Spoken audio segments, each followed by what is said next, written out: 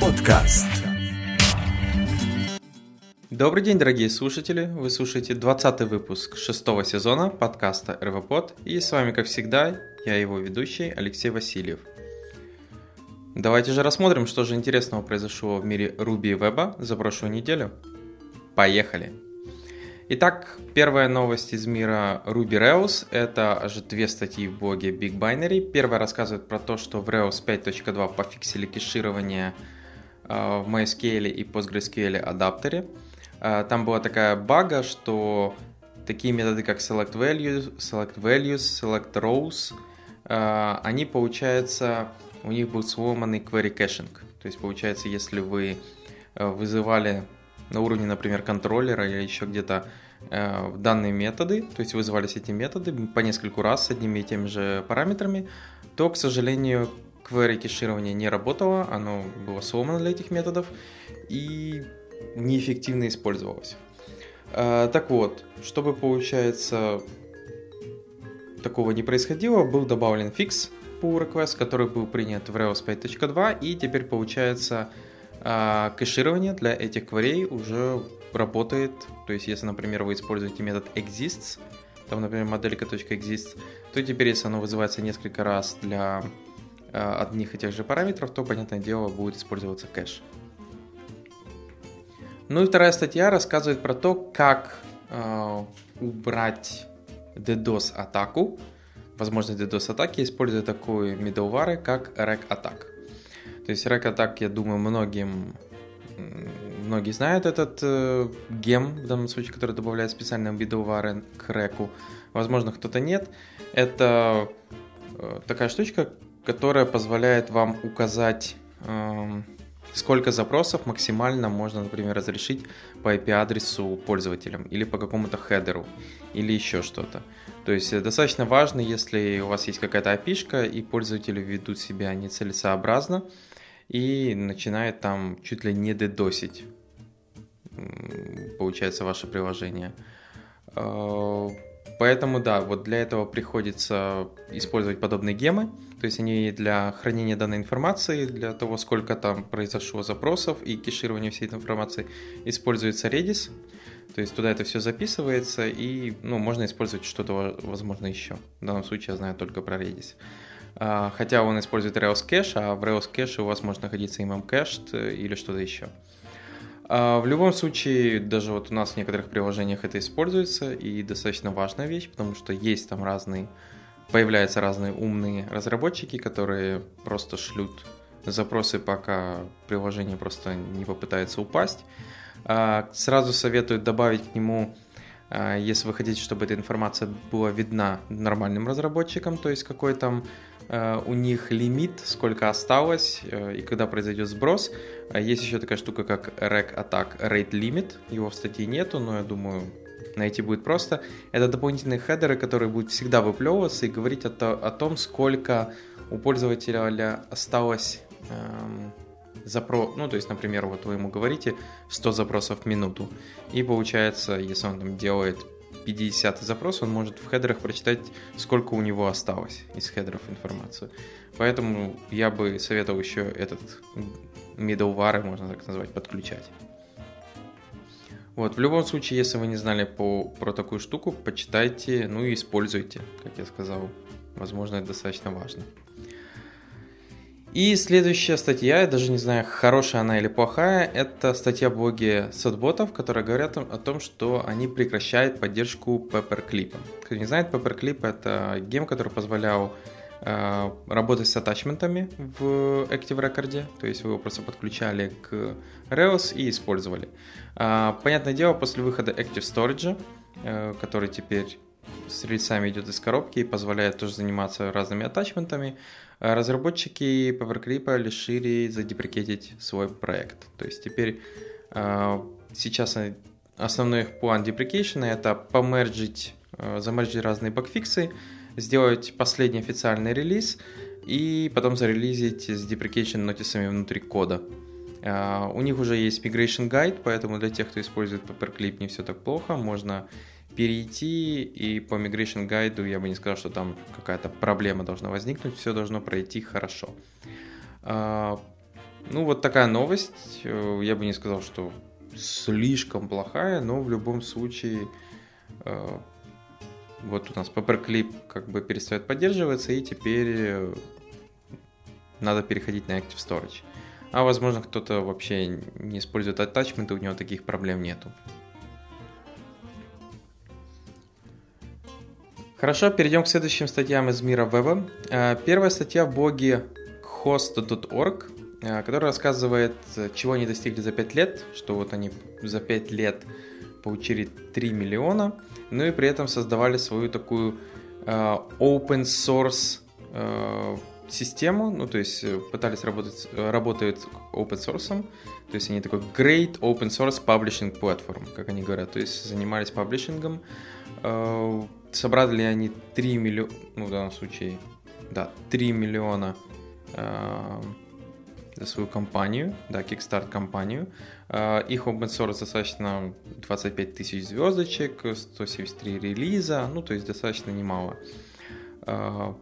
Есть разные пользователи, компании, которые используют их платформу паблишинг. Это такие как Apple, Tinder, Mozilla, Square, DigitalOcean, Cloudflare и многие-многие другие. И в данной статье они рассказывают, как они достигли, ну, можно так назвать, своего успеха, что из себя представляет компания, что у них еще, оказывается, non-profit компания. Ну, то есть людям платят зарплату, все остальное, но профит они как бы особо... Нет такого человека, который там забирает все деньги и держит их у себя, продавать особо им нечего. Что они изучили за последние вот эти 5 лет. Мне особенно понравился пункт, они рассказывали, что вот open source, он немного сломан. Даже не немного, а достаточно сильно сломан. И я с этим пунктом достаточно согласен. В чем основная проблема, как рассказывают разработчики, что когда ты добавляешь свой код в open source, ты ожидаешь, что люди будут контрибьютить, помогать и все остальное, но происходит наоборот, часто на GitHub, что каждый типа только интересуется своей ишузой, это или дизайн, или accessibility, или security, или интернационализация, или SEO, и что считает, что только их иша достаточно важная, только ей сейчас надо заниматься, и они вообще не могут поверить, как это их так игнорируют, немедленно не фиксить это и начинают писать про это в Твиттер или еще куда-то. Вот тут даже расписывают пример, когда от них требовали на GitHub поддержку Postgres, они сказали: хорошо, готовы ли вы писать и поддерживать Postgres поддержку внутри хоста? Там сказали: конечно, нет, у меня нет для этого времени. Ну и потом, когда сказали: окей, раз у вас нету, то у нас тоже, то данные люди бегут в Твиттер и пишут всем форумам, что вот такая плохая компания. Поэтому да, есть такие проблемы, не спорю, или проблема, когда пользователь просто прибегает, говорит: в его кейсе не работает, немедленно фиксите. То есть вот и все. Поэтому вот такая интересная статья про то, как вот компания на open source продукте выросла, и какие все-таки проблемы, с какими она стыкалась, с проблемами, пока росла за 5 лет. Поэтому, если вам интересно, возможно, вас интересует именно кусок про open source, возможно, вообще как делаются подобные компании, и что они как бы даже могут зарабатывать деньги, ну, возможно, небольшие, но все равно можете почитать. Ну, а я перейду к следующей статье про 7 основных ошибок, которые допускают React-девелоперы. Ошибки достаточно глупые, я бы даже назвал, иногда бывают, но все же. Например, использовать this state что-то вместо set state. Да, бывает, забывают люди. Также, что set state он асинхронный. Кстати, это люди могут даже просто не знать, а не то, что забыли или не увидели, что они делают set state, и сразу же начинают работать с этим стейтом и удивляться, почему все по-другому. Следующее — это посылка в пропах какого-либо значения, например, цифры в виде строки, а потом удивляться, почему, ну, то есть в двойных кавычках, а потом удивляться, почему цифра пришла в виде строки, а не в виде цифры. То есть это банально фигурные скобки забыли, вот и все. Дальше это, например, использование класс вместо class name. Ну, сейчас, понятное дело, React на это ругается, он просто говорит. Хотя это достаточно старая проблема, не всем она нравится, и вот, если не ошибаюсь, давным-давно обещали, что даже, возможно, в будущих версиях React будет поддерживать, что можно будет написать именно класс, а не классный им. Ну, посмотрим, увидим. Писать компоненты с большой буквы, то есть это я как бы им сказал, что это допустит какую-то глупую большую ошибку, но convention надо ему следовать. Хотя кто-то, если пишет все свои компоненты с маленькой, то почему бы и нет. Вот. И другие мелкие ошибки, поэтому, если вы подобные допускаете, пожалуйста, не делайте. И еще одна статья про прокси. Новая JavaScript ES6 фича. Возможно, кто-то еще не работал с этой штукой или не знает, что это. В этой статье как раз рассказывается, что такое прокси.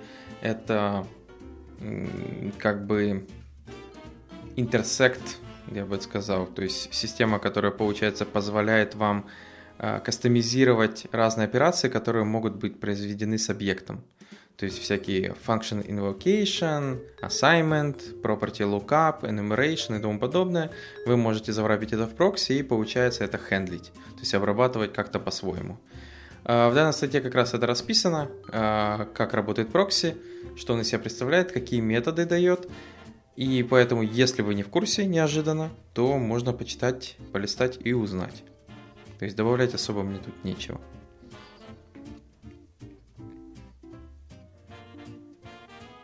Ну что ж, перейдем к следующим статьям из мира Ruby.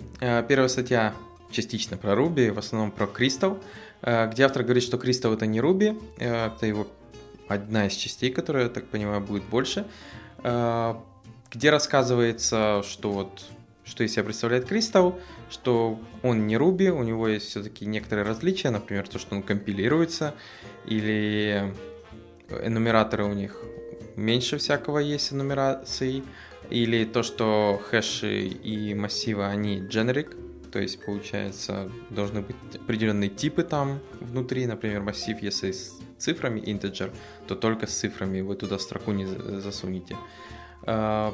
И разные другие штуки, что там надо определенно работать с nil, low-level концепты есть, другие важные вещи, которые там в Ruby или нет, или сделано по-другому.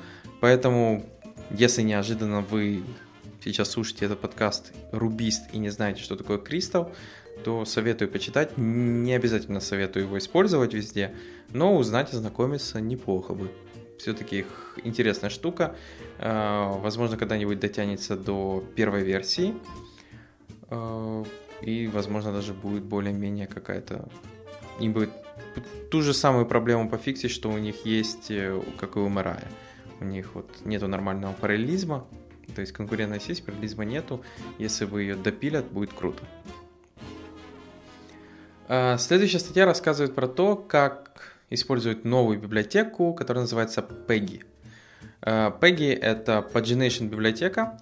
В основном автор говорит о том, что вот это аналог библиотеки ViewPaginate и Kaminari, но разница заключается в том, что Peggy, он сделан на упор в производительность, он потребляет меньше памяти, чуть ли не в 17 раз, чем ViewPaginate, а ViewPaginate потребляет в 7 раз меньше, чем Kaminari, то есть Kaminari самый прожорливый, я так понял, по памяти, и получается, что он достаточно быстр, чуть ли не в 4 раза, получается, да, в 4 раза, чем кто у нас там в самом низу, в данном случае опять в самом верху это Kaminari, а потом ViewPaginate и Peggy самый быстрый. Не знаю, почему Kaminari такой тормознутый, но в любом случае автор как раз показывает, вот как это все успешно работает, быстро, эффективно, и поэтому, если вам нужен pagination библиотека, то можете посмотреть в сторону Peggy. Вот. То есть он использует, я так понял, для улучшения этой работы с памятью и со всем остальным автор использует просто примитивы, интеджеры, а не Ruby объекты. Ну и то, что pagination библиотека у него получилась достаточно маленькой, поэтому, возможно, она и потребляет меньше мест, меньше памяти и быстрее работает. В любом случае, надо смотреть, пробовать. Я только почитал код, но особо там не увидел ничего страшного, поэтому, наверное, может работать и без каких-либо проблем. И следующее, это одна из страниц, но тут я бы назвал это такая целая мини-книга, Ruby Exceptional Creatures, где автор расписывает разные эксепшены и как бы сравнивает их с какими-то там существами. И в данном случае меня заинтересовал кусочек про Timeout Error. Тут муха такая страшная нарисована. Ну, наверное, это муха. И в основном автор рассказывает, что вот Timeout модуль, который идет в поставке в core библиотеки в Ruby, это, наверное, самый страшный API, который есть в Ruby. И я бы сказал, что да, есть такая с ним проблема. Зачем он используется вообще, могут многие сказать. Когда у вас есть некий код, и вы хотели бы, чтобы этот код выполнился в течение какого-то времени, если нет, его надо прервать. И для этого можно использовать как раз Timeout модуль, вы оборачиваете в блок вот этот кусочек кода и говорите, сколько секунд даете ему на выполнение. То есть, например, у вас какая-то операция HTTP, работа с API-шкой или еще что-то. Как же он работает под капотом? Он создает thread, то есть он создает отдельный thread, где выполняет ваш кусок блока, а мастер-процесс ждет определенно, ну не мастер, а основной процесс ждет, пока этот thread выполняется. Если за определенное время он не выполняется, он килляет этот thread. Как вы понимаете, есть определенные проблемы с этим подходом, потому что вы не знаете, в каком состоянии его там прервут, что происходит. Есть проблемы типа перехвата ошибок с этого же блока, как с этим работать, потому что генерится thread. Также потребление памяти растет, куда же без этого. И сам по себе тайм-аут — это такой молоток, который ведет к достаточно большим проблемам внутри кода. Самое интересное, что вот, наверное, пару недель назад я и еще один инженер как раз убирали везде, где возможно, из нашего кода вот этот тайм-аут модуль. У нас он использовался в нескольких местах. Были кусочки, которые были написаны, там просто находилось на какой-то внешний сервис, и поэтому стоял тайм-аут. Понятное дело, это убрали, то есть просто любая HTTP-библиотека, у нее есть очень часто всякие read, write тайм-ауты, вы можете их выставить, и она должна сама это хендлить, эти кейсы. Потом там был кусочек кода, который использовал DNS. В DNS, в рубишном, который идет в Ruby, в core библиотеке, resolve DNS тоже оказалось есть тайм-аут, то есть его добавили, и этот кусок кода тоже стал лучше. Единственный минус, который нашли, это TCP клиент в Ruby. Он принимает только два аргумента, это host и port, и в нем нету вообще никак не задать тайм-аут. Вот никак. То есть дефолтный TCP клиент, который работает с TCP сокетом, тайм-аут не задать, а тайм-аут модуль хотелось для этого куска кода выпилить, чтобы TCP клиент там взаимодействие как-то хоть убивалось. И пришлось использовать более низкий уровень, сокет, то есть у Ruby есть сокет, и писать свой такой TCP таймаутер библиотеку. То есть используя под капотом сокет и используя IO модуль с селектом, который получается используя вот эти возможности именно TCP, таймаутить write или read. То есть оказалось все не так красиво именно с TCP-шным сокетом, но все-таки это можно было решить. Можно даже накопать определенные решения, хотя, к сожалению, некоторые из них оказались не очень рабочими, поэтому пришлось написать свое. Но в любом случае, да, есть такая штука. Также даже есть такая вещь, в этой статье упоминается, или страничке, Rec Timeout. Это специальные middleware, которые, получается, килляет веб-сервер, если он длительное время там занят чем-то. И это тоже очень плохая штука, сразу вам скажу. Потому что, во-первых, он же опять же генерит thread для любого запроса внутри вашего рек-приложения и как-то его там выполняет. И также он может кильнуть запрос, который там что-то, возможно, он может это неправильно сделать. Мне нравится, как это сделано у Unicorn. У него есть вот этот Watchdog, мастер-процесс, который за этим следит. И то, что у него есть out of band, вот эта система, когда вы можете подобные вещи, там выход за предел памяти, если потребил много памяти, или слишком огромное количество уже запросов отработал, неплохо бы тебя перегрузить, то можно использовать этот подход out of band. Он означает о том, что делать подобную операцию, киллять, например, воркер, именно между запросами, когда воркер уже выполнил свои запросы и он свободен. Понятное дело, в таких серверах, как Puma, IO1 или еще каких-то, это тяжело сделать, потому что они, кроме того, что они в форке используют форки процессов, типа как кластер внутри Puma, они также используют треды, и получается, возможно, если один тред завершился, то там еще в процессе другие треды, и система как бы не может кильнуть, например, сам процесс Puma, чтобы завершить всю эту задачу. Поэтому, да, есть такие проблемы, но в любом случае постарайтесь избегать вот этот timeout модуль по возможности из вашего кода, как я сказал. Часто любая библиотека, HTTP и все остальные уже содержат подобные вещи. Не сомневаюсь, что если вы работаете с TCP-сокетом более низким уровнем, как у меня получилось, то тогда да, вам придется написать свою библиотеку. Наверное, возможно, ее стоит не заопенсорсить, хотя там 60 линий строк, наверное, на гист проще положить. Не знаю. В любом случае, оказалось, вот только единственного вот этого не хватало, а все остальное поддерживается, работает, поэтому избегайте этот тайм-аут, и rack тайм-аут тоже, и не используйте его. Достаточно такое, как молоток по вашему коду будет бить и исполнению. Хорошо, перейдем к следующим новостям из мира веба. На этот раз у нас немного всего вышло, но в любом случае.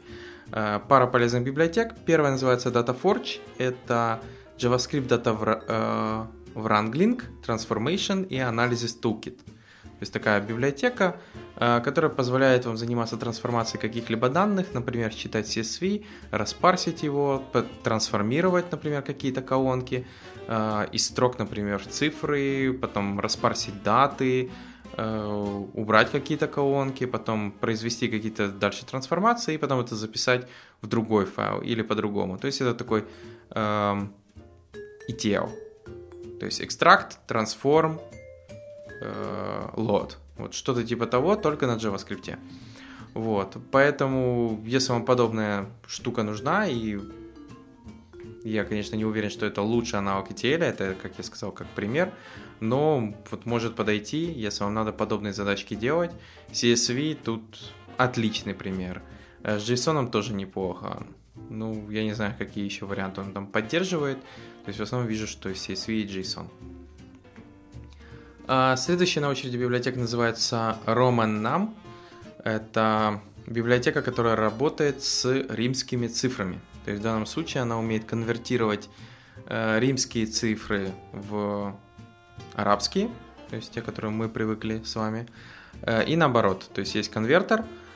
Также это, сам по себе этот RomanNum умеет минимальную математику делать с римскими цифрами, то есть их добавлять, удалять, множить или делить. То есть вот такая базовая штука. Библиотека достаточно маленькая, и я думаю, многие догадываются, что она достаточно простая, но, возможно, кому-то пригодится, если неожиданно почему-то вам надо работать с римскими цифрами, и чтобы не писать свое. Ну и напоследок, наверное, самая простецкая у нас библиотека — это EasyToggleState. Это маленькая JavaScript библиотечка для того, чтобы тоглить состояние в любом HTML-элементе и его таргетов. То есть получается, библиотека через дата-атрибуты вы прописываете, что вам надо сделать, например, затоглить class name, где именно затоглить, на каком элементе, то есть все указывается через дата-атрибуты, и библиотека использует эти дата-атрибуты, делает какое-либо переключение чего-либо, class name, чекбоксов и тому подобное. То есть еще чего-то нам, например, сверху чекбокс надо переключать, можете рядом повесить кнопку и указать ей, что надо тоглить классу чекбокса у кнопки или еще где-то. Вот. И это будет работать. То есть это будет прекрасно работать. Поэтому смотрите, пробуйте. Достаточно маленькая библиотечка, как я понимаю, и работает без каких-либо зависимостей. А на этом у меня все. Благодарю, что послушали данный подкаст. Подписывайтесь, пишите комментарии и услышите новый выпуск уже на следующей неделе. Пока!